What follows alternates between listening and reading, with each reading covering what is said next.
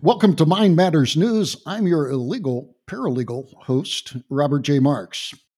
There are bunches of lawsuits now against so called generative AI like Chat, GPT, and DALL-E. But what is generative AI?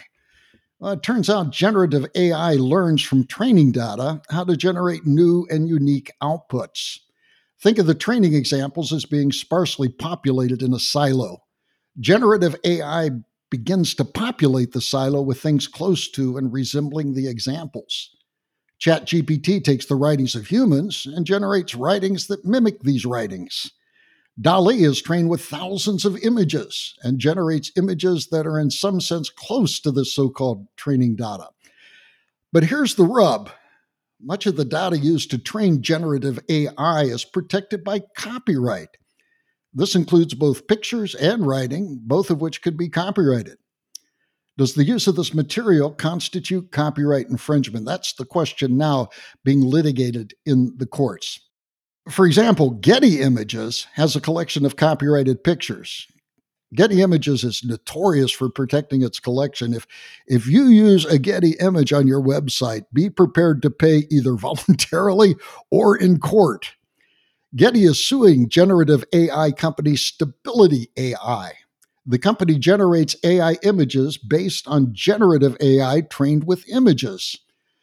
In the lawsuit that Getty has brought forward, Getty claims that Stability AI has copied more than 12 million photographs from Getty Images. That's a lot of photographs to use. But they copy them without permission or compensation to Getty Images. These were the original images scattered around the silo in my description. Stability AI looked at those images and generated similar images in the silo using so-called generative AI. Here's another case before the courts. If generative AI is trained on human-written computer code, it can generate similar code.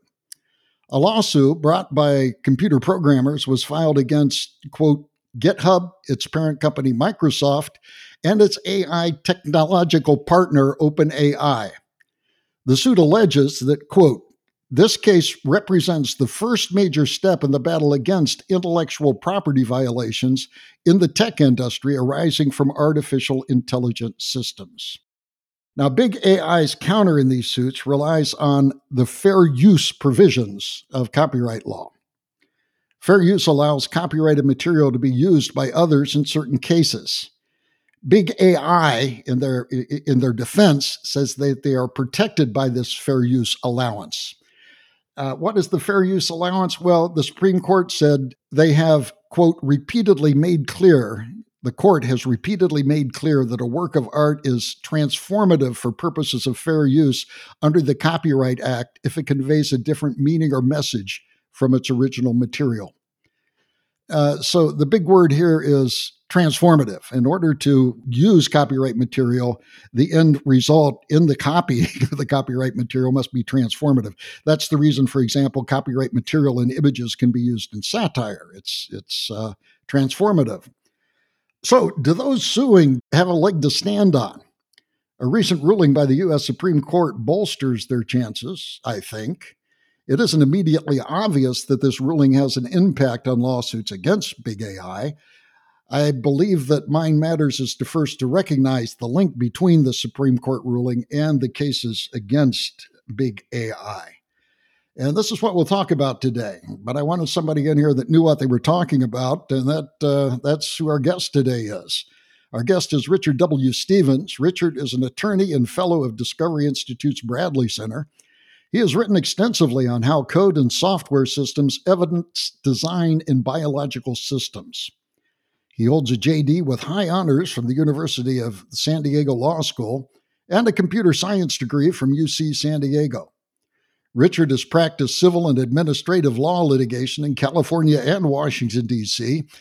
He's taught legal research and writing at George Washington University Law School and George Mason University Law School, and he now specializes in writing dispositive motion and appellate briefs.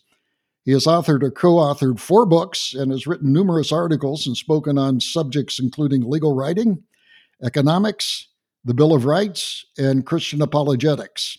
He's a common contributor to Mind Matters News at mindmatters.ai. His fifth book, Investigation Defense, is forthcoming. We are promised. Richard, welcome. Thank you very, very much. Thank you for having me today. First, let's talk about the Supreme Court ruling that just came out not too long ago. Can you kind of tell us what it was about and what were the key findings from an attorney's perspective? Sure. I think you're probably referring to the Andy Warhol Foundation versus Goldsmith case. Yes, exactly. Yeah, and that one, it's got, I'm a little bit of a stickler for getting the facts exactly right, but in a podcast, you kind of have to just gestalt the whole thing. So to boil this down, a situation was this. A woman by the name of Lynn Goldsmith, a professional photographer, took a photo of the musician named Prince. Later, Andy Warhol was paid to produce an orange silkscreen portrait of the musician, Mr. Prince, or actually his first name is Prince, as it turns out. And Andy Warhol made 16 different versions of this portrait using the original Goldsmith photo as the source. So you can kind of see what happened. You had a photo, and then Warhol did his specialized work with it. Now, Goldsmith had given Vanity Fair magazine a license to use her original photo as an artist reference for illustration.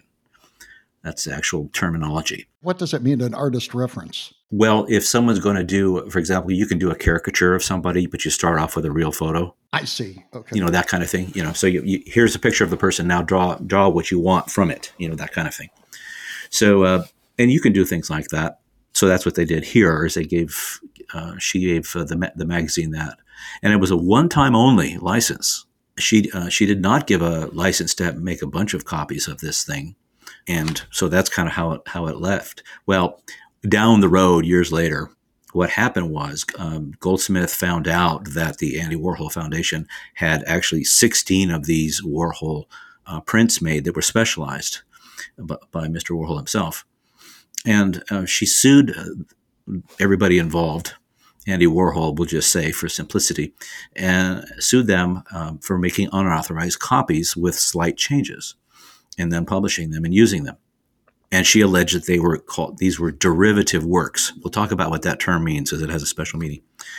Now, the Andy Warhol people said, no, what they did was fair use. They had the photograph, but they were engaged in fair use.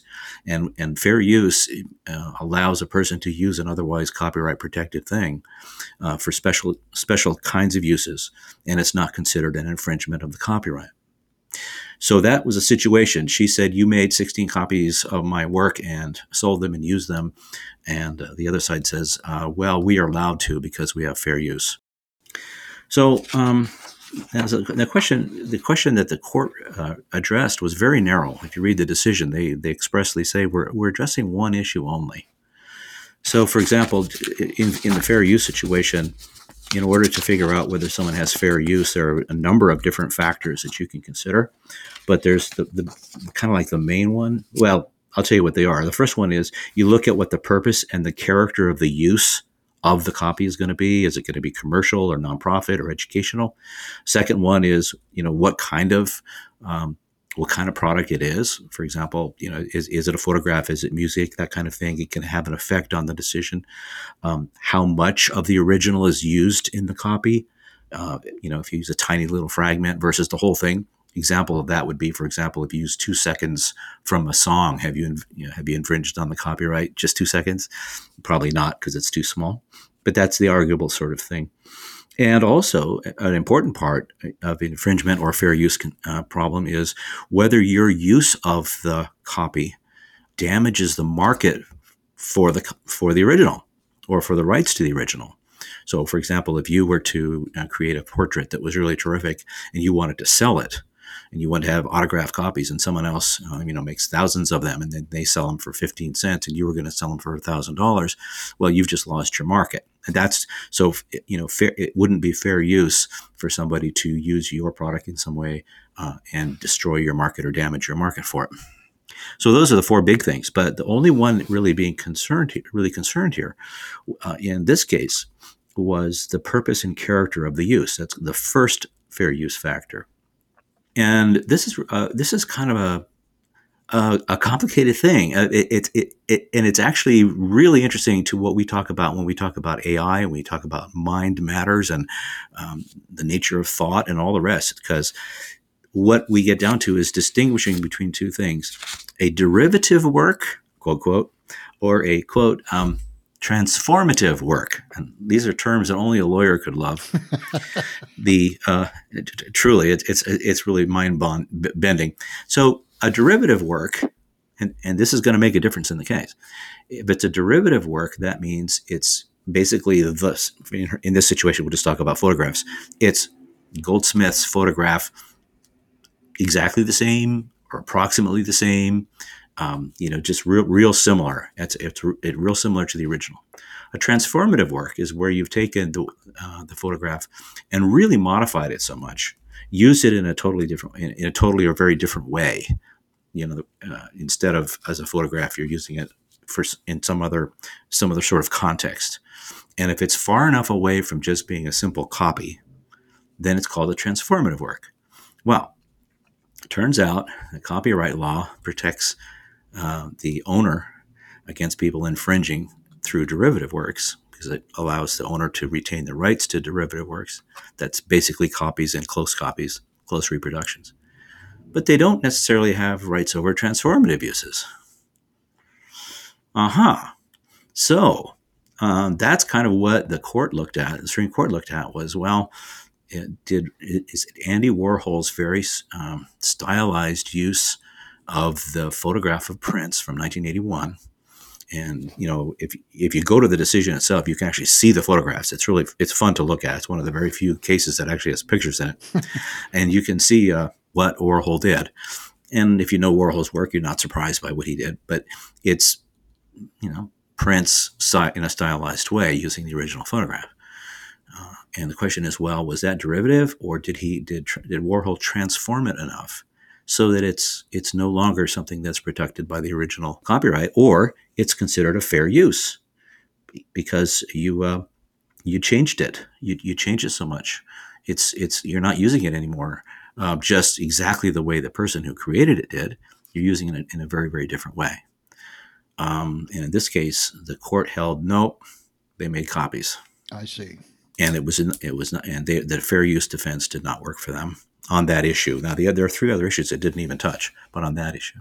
Okay, a lot of law is based on kind of fuzzy terms like transformative. Yep. Everybody has to agree on that. I was involved in a patent litigation one time when they had something called a Markman hearing, and before the patent litigation started, the two sides had to get together and define what they meant by specific terms. And the judge would kind of rule on, yeah, we can use your definition, but not yours. The one that I had, interestingly, was, does magnification correspond to magnification less than 1? I said, yeah, magnification can correspond to magnification less than 1. And I use the example of imaging Jupiter. Are you making a magnification of that? Yeah, you are, because it's so small. And I said, no, it's a demagnification because Jupiter is 1,000 times the diameter of Earth or whatever it is. And so I said it was a demagnification. But the judge ruled against us, and it hurt the patent litigation that was going on. And that was an interesting phenomenon. You mentioned, this was interesting, you mentioned the product in music. There was a recent copyright case with Vanilla Ice, who was a rap musician. Mm-hmm. He did a song called Ice Ice Baby, and he was sued by Queen and David Bowie because they lifted, I think it was a bass line from the original song. And the litigation went on and on and on. And finally Vanilla Ice said, no, I'm not going to do this anymore. So he bought the rights to the song. He bought the song. So he doesn't have to go through any more litigation. He said it was cheaper for him to buy the song than it was to go through litigation. So that's interesting. Well, that's an interesting thing for people to think about. And so when people talk about, well, if we're going to use a fair use, a small part of a copyright work, well, what's small and what's distinctive, and that's really a challenge, isn't it? What is small? What is distinctive? And so, for me, this raises some very interesting questions, because I know you and I have talked in the past, and I've written on the subject of whether AI can make judicial decisions. Oh, yes. Mm-hmm. And this, okay, so how does AI, for example, decide that the bass line of a particular rock song is sufficient, sufficiently distinctive, sufficiently copyrightable, or not? I mean, it's a human decision. It could go any way you want. Some people don't even believe in copyright. So you have, so how do you compute that particular one? Speaking of non-computable your book, right? Yeah, yeah. And I think a lot of the litigation in copyright and patent cases is basically a match, like a competitive match about what different words mean in the patent or in the copyright, and what corresponds to the word transformative. What does that mean? Now, I read. Now, I didn't have the patience to read the whole decision, but one of the things the Supreme Court said is that a work is not transformative is if it, and this is a quote, recognizably derives and retains the essential elements of the source material. Mm-hmm. That it is not transformative if it recognizably derives from and retains the essential elements of the source material. There is this one website called thispersondoesnotexist.com. It's a wonderful site. If you go to thispersondoesnotexist.com, you can click on the pictures and just refresh it, and you get pictures of people that sure look like people, but they're not. They were generated by generative AI. They took thousands, maybe millions of faces. They put them in this silo that I talked about, and then they kind of generated faces that kind of looked something like human beings. And they all had lips and noses and eyes, and every training image was that of a human being, and all of the images generated were that of a human being. So there were no images of, say, soup cans or toe fungus or automobiles, which were used in the training of this generative AI. They were all human faces. And what did the generative AI give you? It gave you a new human face. So that, to me, in the regular English use, looks to be not transformative because it recognizably derives from and retains the essential elements of the source material. They used source material, which was a face. They used source material, and then the output of the generative AI was a face. So again, I don't have a legal background, but that sure seems to be pretty transparent to me. Well, this is what law school used to be for. Nowadays, I think it's doing other things. But actually, what you do in law school is learn how to wrestle exactly with the issue you've raised. And basically, in law school, what you learn how to do is argue both sides. Okay. So seriously, I mean that's what you do. And one of the funnest things ever is to take one side and then turn around and take the other side yourself. In a debate or in a class situation. So your situation. So what you've done here is to say, okay, we put facial characteristics in. We got facial characteristics out. Isn't that derivative? Well, if you define your reference as face in the most macro sense, well, you could say that. But then if you're on the other side of that argument, the other side would say, well, wait a second. Do they have a Caucasian eyes or Asian eyes? Do they have a Roman nose? Do they have a Norwegian nose? Okay, right? Do they have thick lips, thin lips? How are we doing on facial hair? Okay, all those kind of things, color of eyes. So what we do as lawyers is if you're on the other side, is you look at all the differences. This is very different eyebrows. So how would you say that's derivative? How is that how is the output retaining the essential elements? What constitutes essential elements? Which goes right back to your earlier question, or your earlier point, that a lot of things in the legal system or in the legal analysis are these very fuzzy terms. Essential elements is in the eye of the beholder in some ways, isn't it? Yeah, it is. It is. So, okay, that's interesting. See, but in this case, I would say that if you had somebody with thin lips that was a Caucasian female, you could certainly find a SCAD of people with thin lips that were Caucasian females in the training data. Sure. Yeah, so that I guess that would be my counter argument. The big question, though, is getting down to AI. Um, we have all of these litigations, for example, from Getty Images and this lawsuit against GitHub and Microsoft. How does the Supreme Court ruling relate to this current litigation brought on by creative artists? And these creative artists, by the way, say that they're stealing our stuff. And because they're stealing our stuff, we don't have the income that we used to have because they no longer have to hire us. Mm-hmm. So, how does it relate to the current litigation by these creative artists against big generative AI? I think that this particular case, the Andy Warhol case, is not going to be much of a signpost. I think what it does is it helps a little bit. If I'm litigating a copyright case on either side, it's going to help a little bit in understanding the way the Supreme Court wants us to think about the difference between derivative works and transformative works, and it gives us an example. A lot of what the law is, when people do legal research is oftentimes looking for precedent cases or comparable cases, analogous cases. Say, okay, in these other cases, this is how the courts operated. You should do this in our case. That's the kind of reasoning we do by analogy. Well, and by precedent. Okay, so this particular case is going to help perhaps most directly with people who make stylized reproductions of somebody else's work. That's what its most direct application is going to be. It won't have a lot of other application on its facts. Now, Supreme Court cases tend to be used for more than just their narrow facts, though. So, as you point out, for example, where the Supreme Court gives a definition of what a transformative work is versus a derivative work.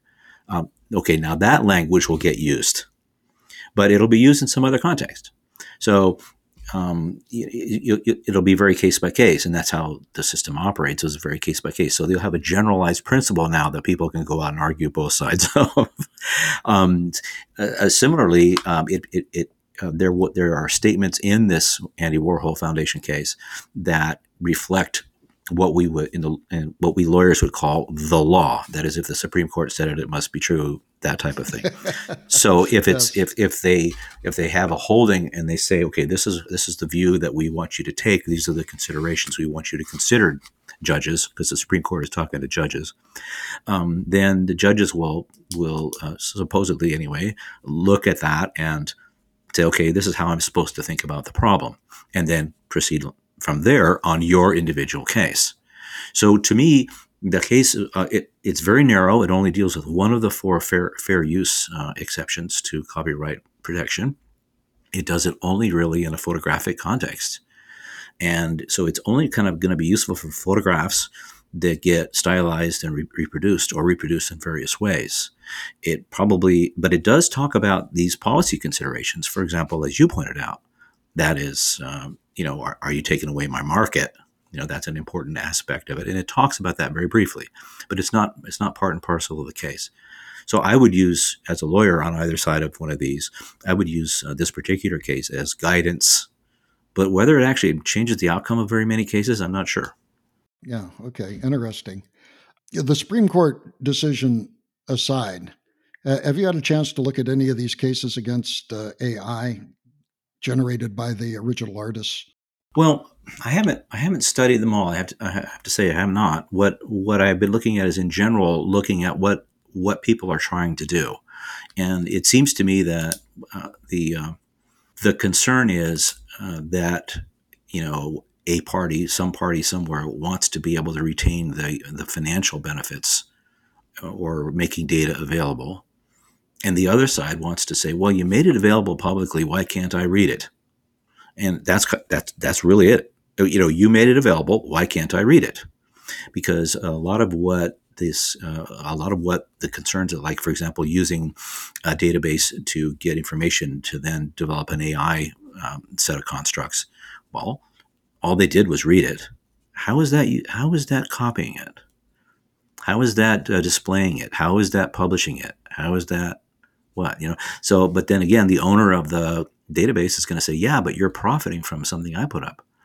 Well, I could write a terrific article about Dostoevsky. I'm profiting from his work, but I'm not copyright violating, am I? No. So that's kind of it. I mean, so it's really, it seems to me that that's kind of a lot of the argument is really about whether the people who have done the work or put up the resources to make databases available can maximize their profits on it. I'm not against that. I could be on either side of some of these. My bigger, sort of, passion is to look at, AI as an institution, or AI as an effect, how it's going to affect decisions that affect people. So this is part and parcel of the process. Certainly, trying to figure out who has the rights to various elements and how can they use these various data items. But I think ultimately, over time, whether it's by legislation or court decision, it'll probably get resolved where the property rights are defined. A lot of the trouble here is really a basic property rights definition situation. We didn't have this in the 1800s or the 1700s. We do now. So how do you define the property right in information? And it's got ragged edges. It's fuzzy, as you say. Yeah, that's very interesting. And I think sometimes ChatGPT generates stuff where some of it is obviously not transformative. I asked, for example, make up an original Parapodoskian joke. Now, Parapodoskian, that's a big long word, and I think I'm saying it right, but probably not. But it's a joke where you tell it, and then there's kind of a twist at the end. A classic one is the Groucho Marx quip that he said, "I once shot an elephant in my pajamas." Mm-hmm. How he got in my pajamas, I'll never know. That's right. So what it does, it takes you down a logical path, and then it switches. Another Groucho Marx one is, outside a dog, a man's best friend is a book. Inside a dog, it's too dark to read. So again, it's it takes you down a road, and then it turns, it turns wonderfully. A great one by Emo Phillips is, he said, "I don't swim now as well as I used to, thanks to evolution." Okay, so they take these lines and they do a switch at the end.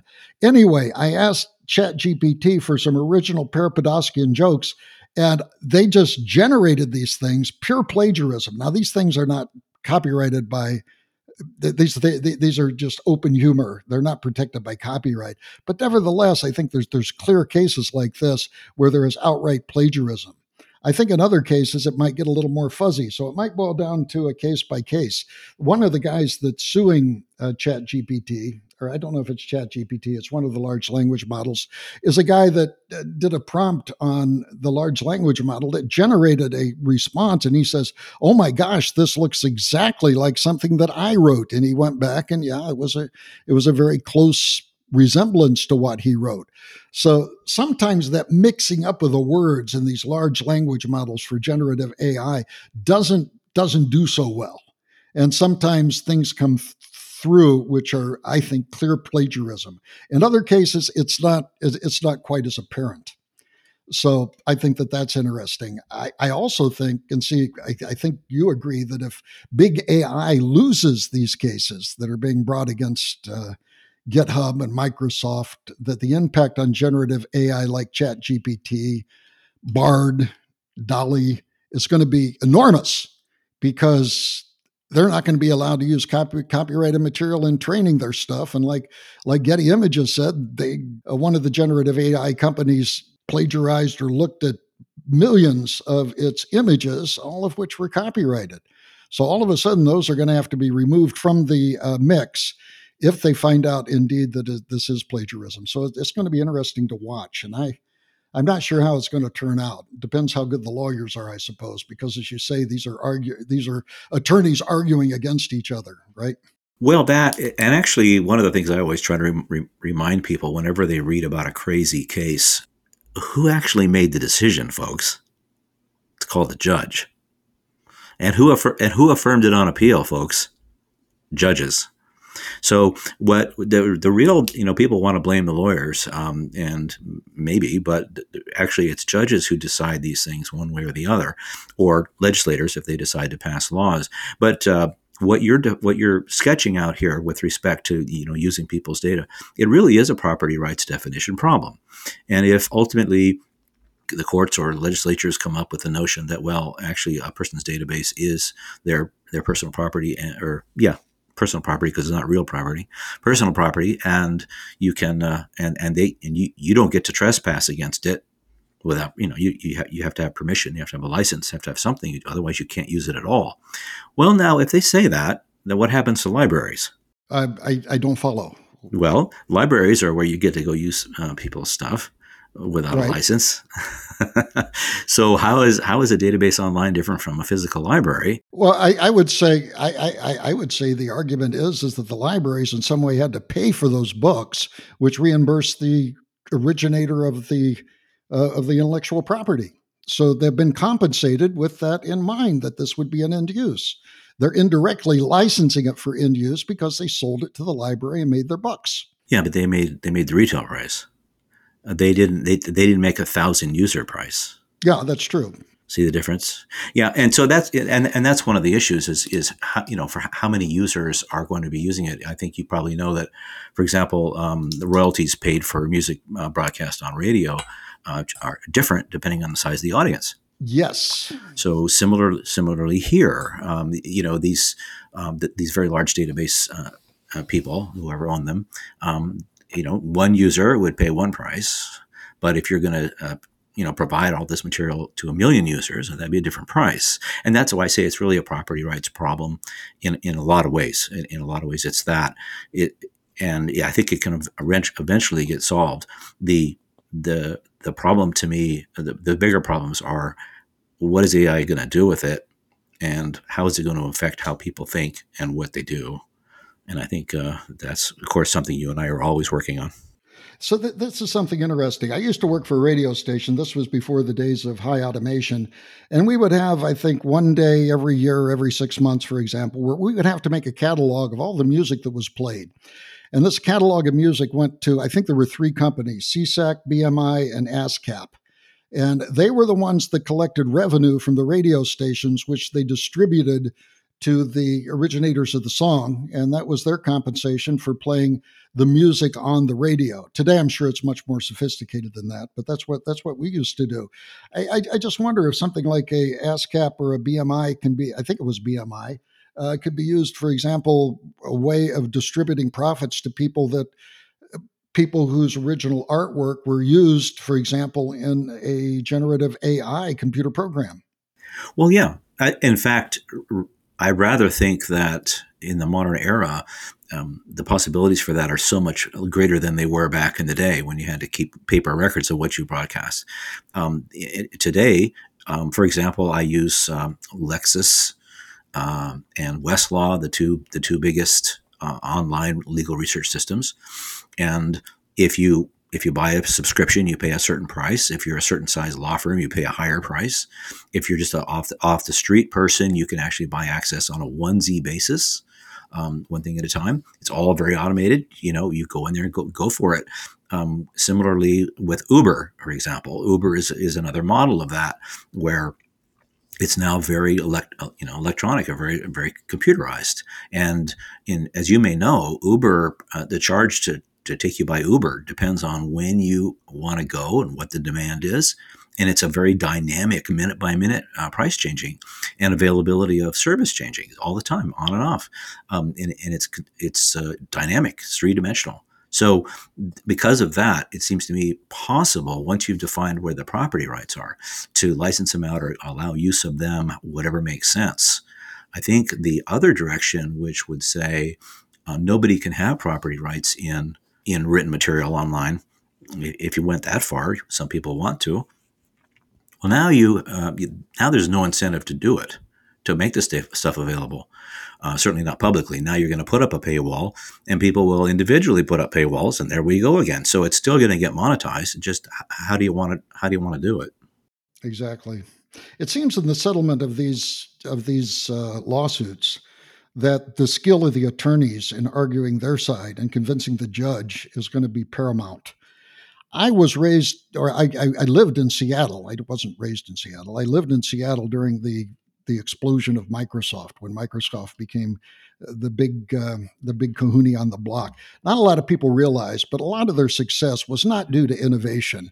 I would argue that Microsoft never in their history has done anything innovative. They have either copied it, they have stolen it or they have litigated over it.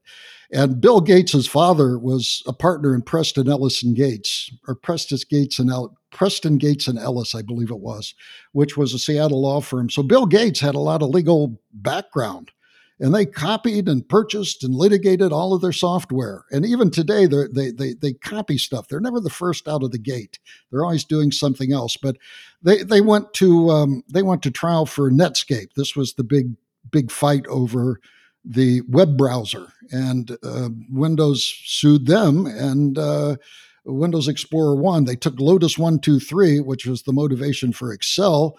There was a litigation there. Lotus 1-2-3 won in court, as I understand, but Excel clearly has dominated.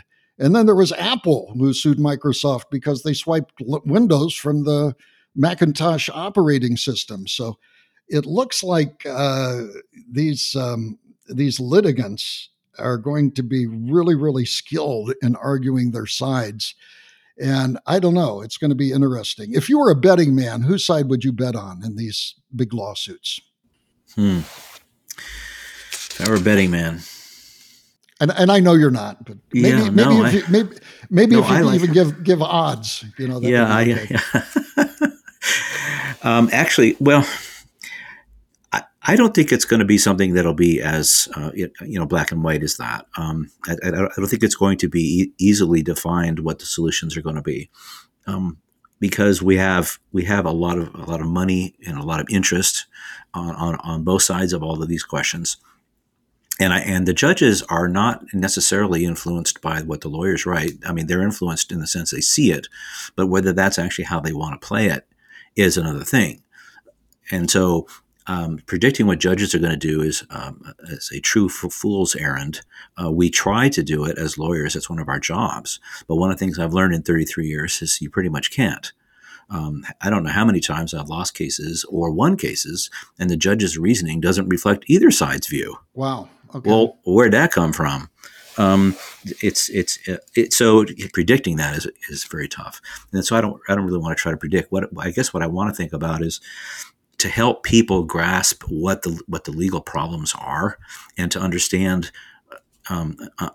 what's at stake and how it matters, and then people could kind of follow along. But what the average person isn't going to have much effect on it, and a lot of us lawyers aren't either. Okay. Well, we'll see what happens, and this is really going to determine the future of this generative AI and what can and can't be used to train the generative AI. I think that's the bottom line, and these are going to be interesting lawsuits to follow. Indeed. Interesting for us as outsiders, but not interesting for the litigants. Being a litigant is a terrible place to be. But oh my, absolutely right. I think it was Abraham Lincoln that says, avoid litigation at all costs, because everybody comes out thinking that they lost in litigation. So that's really rough. Yeah, I guess the good news is that litigation is sort of the more peaceful way to resolve some of these issues. The other one being violence. Yeah, it's better than fighting a duel, I suppose, right? Okay, well, thank you, Richard. These were fascinating discussions. We've been talking to Richard W. Stevens. He's an attorney and fellow of Discovery Institute's Bradley Center about U.S. copyright law's potential impact on big AI. Really interesting stuff. So until next time on Mind Matters News, be of good cheer.